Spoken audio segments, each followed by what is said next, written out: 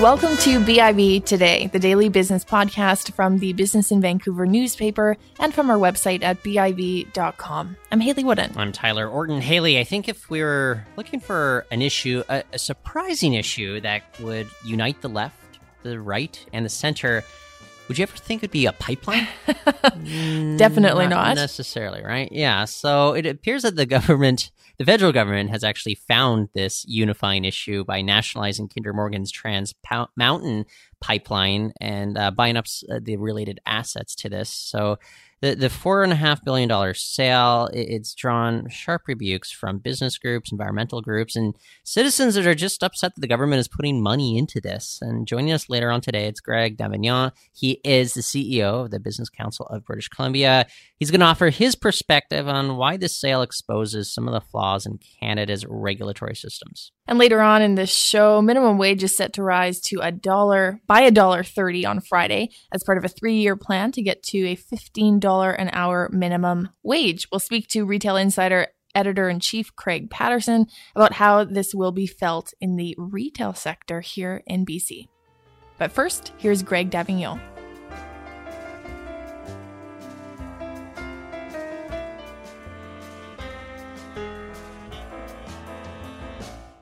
Well, Kinder Morgan's Trans Mountain pipeline expansion, it's had its fair share of controversy over the years. And I think the federal government did little to cool that this week when it announced that it was nationalizing the pipeline and covering the construction costs for its twinning moving forward. Reaction from the business community, it's been mixed. And joining us today to discuss what this government intervention means for doing business here in Canada, it's Greg Davignon. He is the CEO of the Business Council of British Columbia. Greg, thanks for joining us on the show once again. Perfect.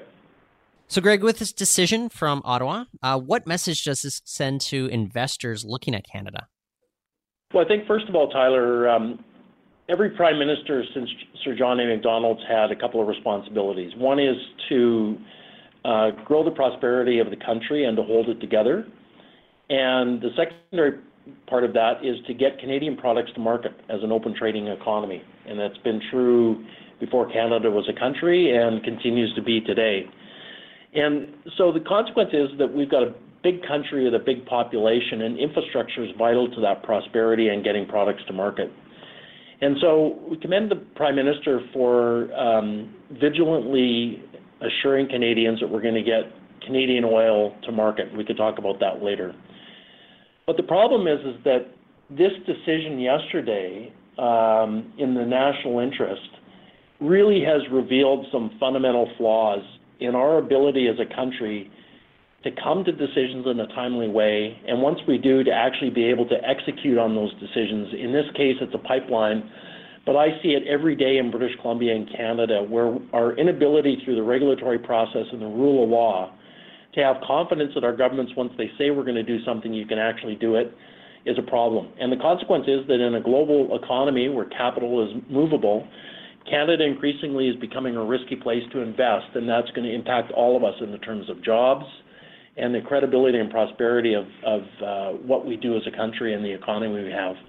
You called this a flaw. Is this something that could be fixed as part of the regulatory system, or is it simply sort of a product of the fact that people can bring about court challenges, or a product of our politics in Canada? Well, I think that's a really good question. The Prime Minister campaigned on the fact that public trust had been lost in the process, particularly around the NEB, and that it was broken, to use his words. Well, the reality it wasn't broken. The reality was it needed some change, but there was a vocal minority that, in many instances, don't want, in this case, oil to come out of the ground. And that includes our biggest competitor in the United States, where they get a discount on Canadian oil, which has been one of the biggest contributors to our economy over the last 2 decades, by having it landlocked and having no other customer but themselves. So we sell it to them at a discount, and they now are becoming the world's largest exporter of oil and gas in the world. So we need to diversify to other markets. So I don't buy the fact that the process was broken. Constant improvement is always important. But if you look at the facts objectively, Canada today is 34th out of 35 OECD countries in the time it takes us to grant permits. We're 4 times slower than Denmark, and 30% slower than France. I don't think it's possible to be slower than France on anything. But the consequence that's having, back to your question, and this is the public debate that is not happening, and it's a disservice both in terms of the comments the mayor makes and others, is that the last 5 years we've seen foreign direct investment. That's the money we need in an open economy to grow our businesses, create jobs, create tax revenue. It's dropped by 55%. And at the same time, Canadian businesses taking their own capital and investing it elsewhere has grown by 40%.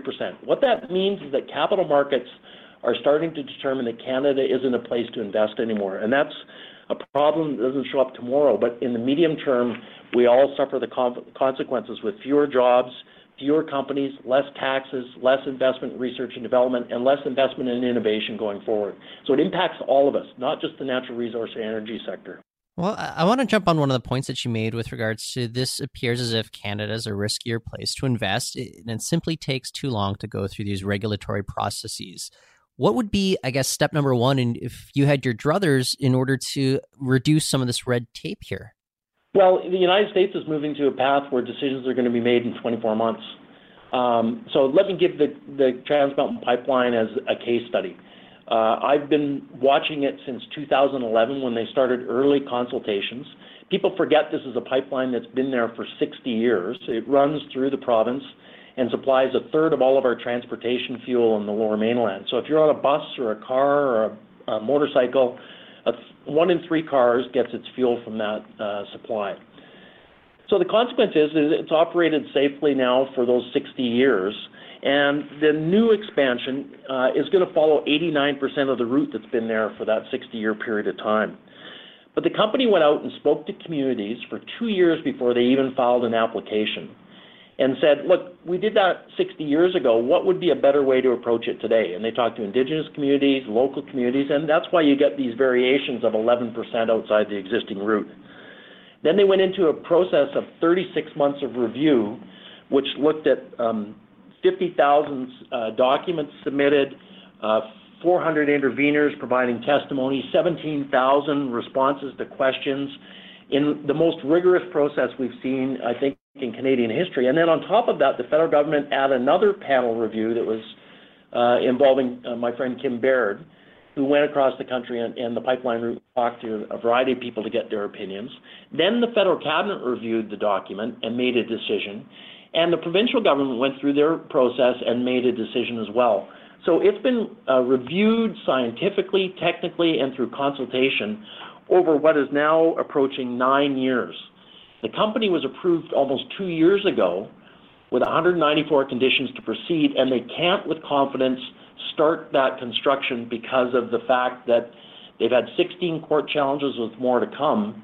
But at the end of the day, there's civil disobedience and, frankly, obstruction by the provincial government that has pulled the rug out from underneath investors and people that have already had approval and an unwillingness of governments to abide by the rule of law.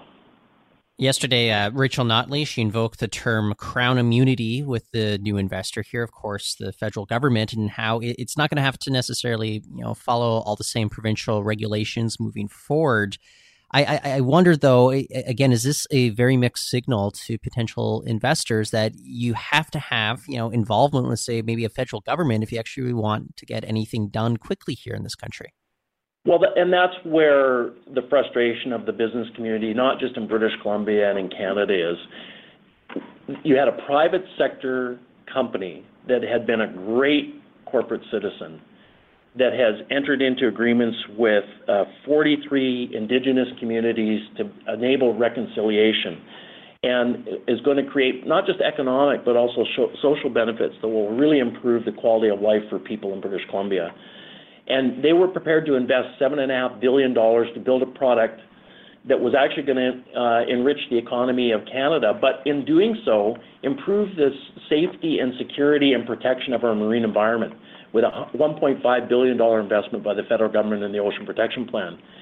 And so as a consequence of that, they said, look, we can't wait any longer. It's like you investing money in an RSP and not getting any returns for 2 years. When do you say enough? I may need to take my money and put it somewhere else to get a return. And that's what they did. They said, look, we can't wait around any longer. And so the problem is that with the federal government stepping in to buy that asset, it's a damning indictment of our failure and inability to get anything done in this country. So as I've said for ages, Tyler, this isn't about a pipeline anymore. This is about whether or not you can place capital and build large infrastructure projects in the country. And increasingly, through those foreign direct investment numbers and other things that I see around our table, the answer is no. And we've got to fix that. We've got to have a serious adult conversation about the fact that 75% of our merchandise exports and a lot of our prosperity that creates great quality health care and education and infrastructure comes from our ability to extract things sustainably from the earth and provide those products to the global marketplace in a world that is carbon constrained, and we actually have the lowest carbon content products of almost anywhere in the globe. Given where we are now with this particular pipeline, do you think it was the right decision made by the federal government in terms of buying the Trans Mountain Pipeline? Well, I wasn't privy to all of the conversations and what the options are. I mean, the finance minister said yesterday that this is a short-term solution until another buyer comes in to purchase the asset. You know, the federal government's not in the oil pipeline building or operation business, so I'll leave that to others informed by the opportunities and conversation. The Prime Minister, to his credit, said that this pipeline is going to be built, and it is important not just for oil. It's important for our credibility on the global stage to be able to say when we do something and go through a process in a democratic society, that once we come to a conversation, conclusion, and make a decision, that we're going to do what we say we're going to do. It's our credibility. And so to his credit, they've done that. I'm not a big fan, frankly, of the federal government buying this asset because I think, as I said, at the end of the day, you had a private sector investor prepared to do this and has done more than anyone else I've seen on large infrastructure projects to try to make sure they do it properly. And so it's a damning indictment on our inability to actually come to decisions and get things built as opposed to whether or not this was the best solution going forward. And we need to fix it. And the reality is the world's not waiting around for Canada to fix their problem. They're just picking up their toys and moving elsewhere increasingly. And so all of us, business leaders, government leaders, Indigenous leaders, need to recognize if we don't have a serious conversation around how we get things done, the world's going to pass us by. And it will be a shame because Canada has so much to offer in terms of contributing to a lower carbon economy. For example, Northeast Oil and Gas, that if it had the ability to export globally, has half of the GHG concentration of West Texas crude. Yet who's the biggest and fastest growing crude exporter in the world? West Texas. So why on earth are we letting that happen from a moral or climate perspective, let alone an economic perspective? And Craig, if you ever get a line on who's going to be a buyer for this particular project, please let us know, because that's something that we've been debating a lot here in this newsroom about, like, what would be like a midstream company in the market for something like this. But it's going to be a bit of a question mark going forward. But let's talk a little bit about kind of the economics of this. So we do have this project moving forward. I can guess what your position is, but as far as the Business Council of BC is concerned, what does this mean for jobs, exports, infrastructure investment, etc., moving forward as the government builds this, essentially investing billions into the construction of this twinning? Yeah, so the twinning of the project, I think, does a bunch of different things. So, the price tag is $7.5 billion to build the expansion of the product. As I said earlier, depending upon the analysis you have, Canada loses out on as much as $40 million a day on the discount we get on Canadian oil because we only have one customer in the United States. So that's a significant amount of tax revenue going forward. But if I want to take it down to where it really matters, there's catering companies that have been planning and investing to be able to service workers in Kamloops, barber shops in Chilliwack that have expanded their service because they're going to have thousands of workers in their community for a number of years. Newspapers that are going to benefit as a consequence of the ads that the company need to take out to let people notify where the construction is taking place. So when you bring it down to a granular local community, for example, a friend of mine is the chief of one of the 43 First Nations that signed on with Kinder Morgan. It's going to revolutionize not just the ability for young people in those communities, Indigenous youth, to get skills that they can employ to raise their families, but it's going to give that community tools to educate people more effectively, to deal with suicides, and to have sole source income where they can determine for their own self-determination what the future of their community holds. All of that kind of stuff gets lost in the shuffle when we talk about whether or not we should have a pipeline. The reality is that we do these projects because they benefit people, and we do it better than anywhere else in the world. And the reality is we've got 48,000 kilometers of pipelines in BC today, and nobody ever talks about it. Under Obama, they built 7 Keystone XL pipelines in the time that he was opposing the Keystone XL pipeline to Canada. So we just need to become a little bit more, I would say, sophisticated and practical around what we're doing. And in this case, it's counterintuitive, but our ocean and marine environment is going to be better protected as a result of the pipeline and the Ocean Protection Plan than if we did nothing.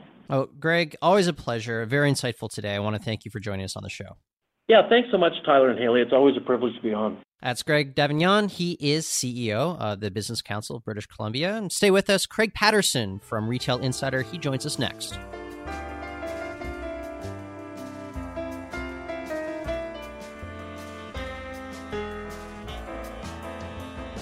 So, Haley, I can't help but notice, I like to shop locally, and I've been going to a lot of stores within my neighborhood here in Vancouver, and a couple of them have posted signs that say, as of June 1st, that's this coming Friday, prices are going to be going up. They have to talk about, say, some of the incremental things with regards to wages that will be occurring Friday. Minimum wage is going up by $1.30. So this is part of an initiative to get it up to $15 an hour over 3 years. Have you noticed any of these kinds of signs in your neighborhood? I have not. I find it interesting, though, that stores are choosing to communicate that. Is that going to prevent you from going to a store because prices are going up? But, the thing is, like, these stores that are in my neighborhood, they're convenient to get to. And for one place that I go to every single week, every Saturday, is this sushi restaurant that I always like. And it has a sign up. I'm like, well, I'll keep going there because what's my alternative? Like discount sushi? Like that's, you never want discount sushi. No. Yeah. No. But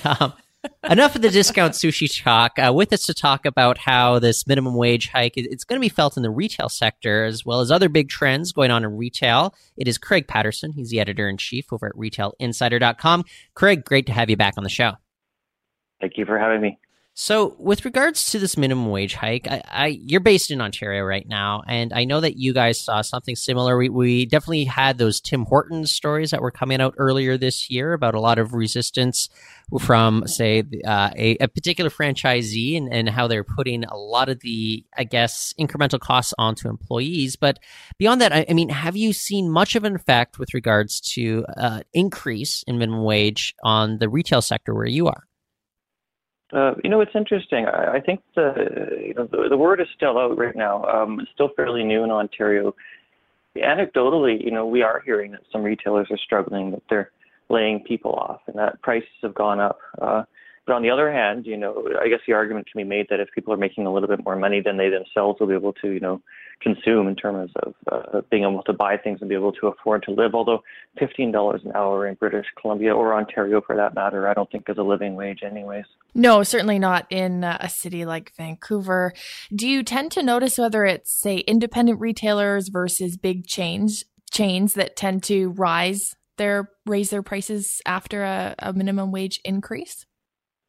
Probably we would think independent, only because they would have less capabilities of running any potential losses or dealing with lower amounts of money for a period of time. If Starbucks is able to deal with things being a huge multinational company versus a mom and pop on a corner store, they're going to be hit harder, I guess, just by default. But large companies, if they can get away without spending lots of money, will do it. I mean, Amazon is looking at, they've halted some activity in Seattle because of a tax, which would help, apparently, I guess, the homeless. So anyway, so even big companies don't like having to pay more, but it's going to hit smaller companies first and harder.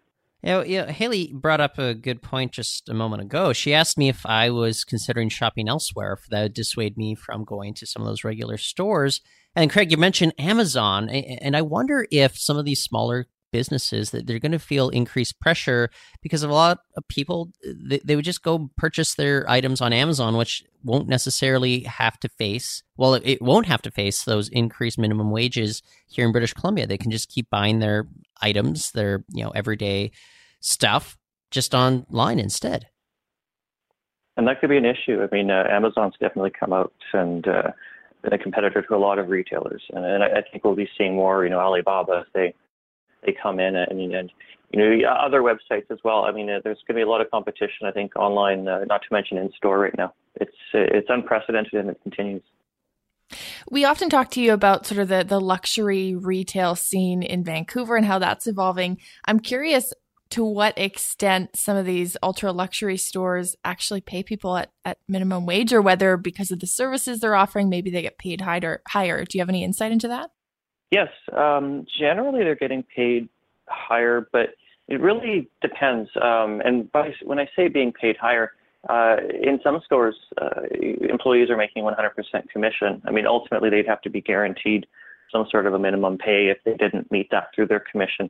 And if that was the case, probably they wouldn't be employed there very long. But, in stores like, say, Holt Renfrew, where, some staff are on 100% commission, some of them are making, in the six figures. And I believe there are a couple people that are making over $500,000 a year. And they are retail sales staff, you would say. They would work in the personal shopping suites upstairs, but where, people will spend millions of dollars. But, some retail workers do really, really well. But, in the luxury field, the base salary can be not much higher than minimum wage. So, it isn't, people working in the stores sometimes can't afford to shop in the stores, but in some cases they can.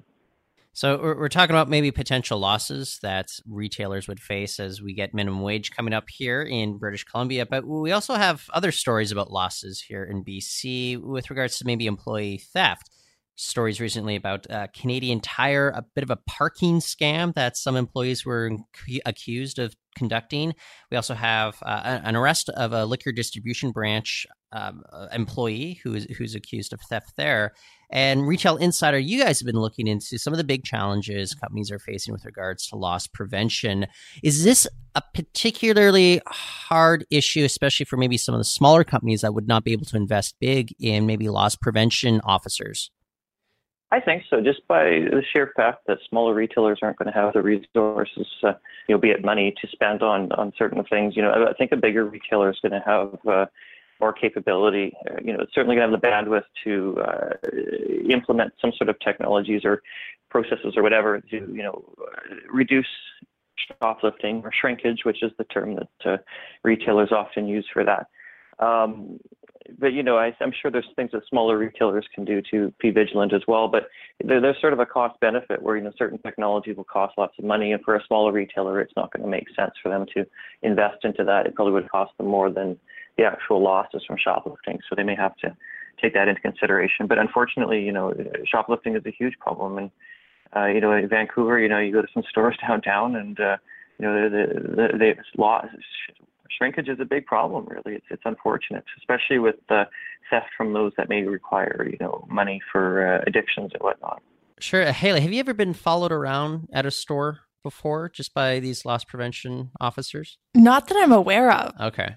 But I think maybe that might be the point. Sometimes, right, they're plain clothes too in certain cases. Yeah. I do know it's happened to me when I was younger, back in my goateed, shoulder-length hair days. In your youth. In my youth. You looked like trouble. I looked like trouble. But well, I'm curious what potential impact, cost of this technology aside, if you're staffing up with loss prevention officers, if you're communicating or surveilling staff, that's got to impact morale. So what are some of the ways retailers can maybe get around that side of things, or around suggesting that they don't trust their employees? Oh, that's a tough one because, there's a fine line somewhere. I think that open communication and, that's a good question. I guess, open communication, honesty, but, ultimately I speak to, I won't say the retailers, but, speak to employees working in retail stores, and some of them, you have to go through Fort Knox when you leave. They check your belongings and whatnot to make sure that you haven't stolen anything. So it's like, going through airport security.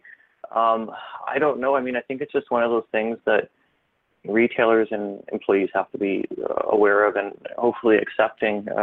And the communication channel should hopefully be as gentle as possible, I think, in that respect. But yeah, it happens. And, I think statistics do show that a lot of retail theft is from the employees.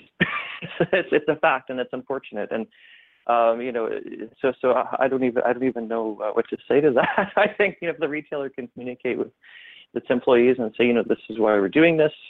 We trust you, but we're just doing protocol. I think that's probably the best suggestion right now. Maybe best case scenario, the minimum wage hike will give people less of an incentive to steal. I don't know, fingers crossed. But I think if you're going to steal, you're going to steal. So I don't really know if there's like a great solution there that's going to be viable, especially for some of the smaller independent retailers. But Craig, we also have the CBRE. It released a new report, and it's out there showing where international retailers are going. And Toronto's doing quite well, but I also want to highlight Vancouver. It's number 2 on this list here. But tell us a little bit about this Toronto versus Vancouver rivalry when it comes to attracting international retailers. Yeah, it's interesting. I mean, when you really look at it, there isn't so much a rivalry because, they're 2 different cities on different coasts. And one thing about countries is, different cities have different personalities and have different roles, I guess, in the local economy. And so, Toronto would be the equivalent of, either say New York or, the United States or, Madrid to Spain, and Vancouver would be the, more the San Francisco or, with a mixture of some Los Angeles for the United States or more like Barcelona and Spain. So I think that, what some retailers are doing is they are looking at the Toronto market first and entering Canada through that market. The reason is the city has several really exceptional malls, both downtown as well as in the suburbs. It's a very diverse market and it's large, so it's a good way to kind of get your feet wet in the market. But what's interesting about Vancouver is quite often retail sales are higher in stores, certainly right now, and that's across the board. So some international retailers are choosing Vancouver.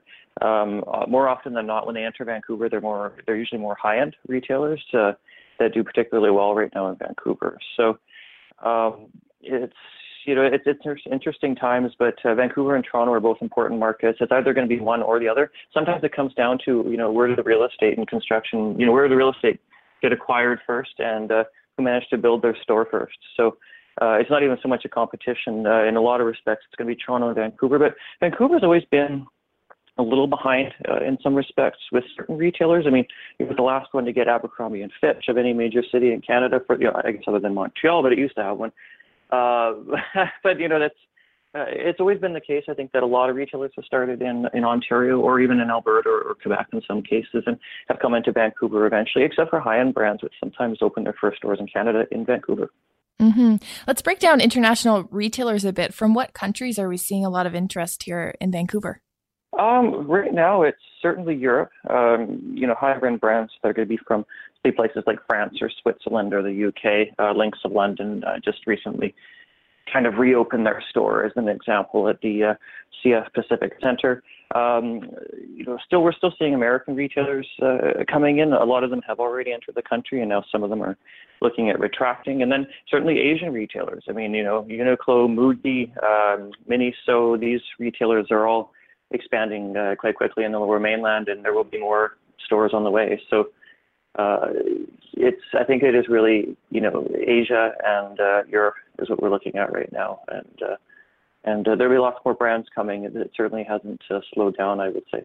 Yeah, I actually visited Metropolis at Metrotown over the weekend. It's the first time that I've been there, probably at least Christmas, I'd have to say. And I was kind of a little bit blown away by just how much, say, Uniqlo or Miniso, Muji, they've been really filling up a lot of the storefronts there. So you definitely see that influence in a place like, Burnaby, of all places. It doesn't have to be like downtown core of Vancouver, which is interesting to me. But Craig, as always, it's great talking to you. Appreciate you chatting with us today. Thank you for having me. That's Craig Patterson, editor-in-chief at retailinsider.com. And that's it for BIV today. Thank you for listening. Make sure you tell your friends, subscribe on iTunes, Stitcher, and please don't forget to leave us a review and rating. And you can find more stories in print online at BIV.com.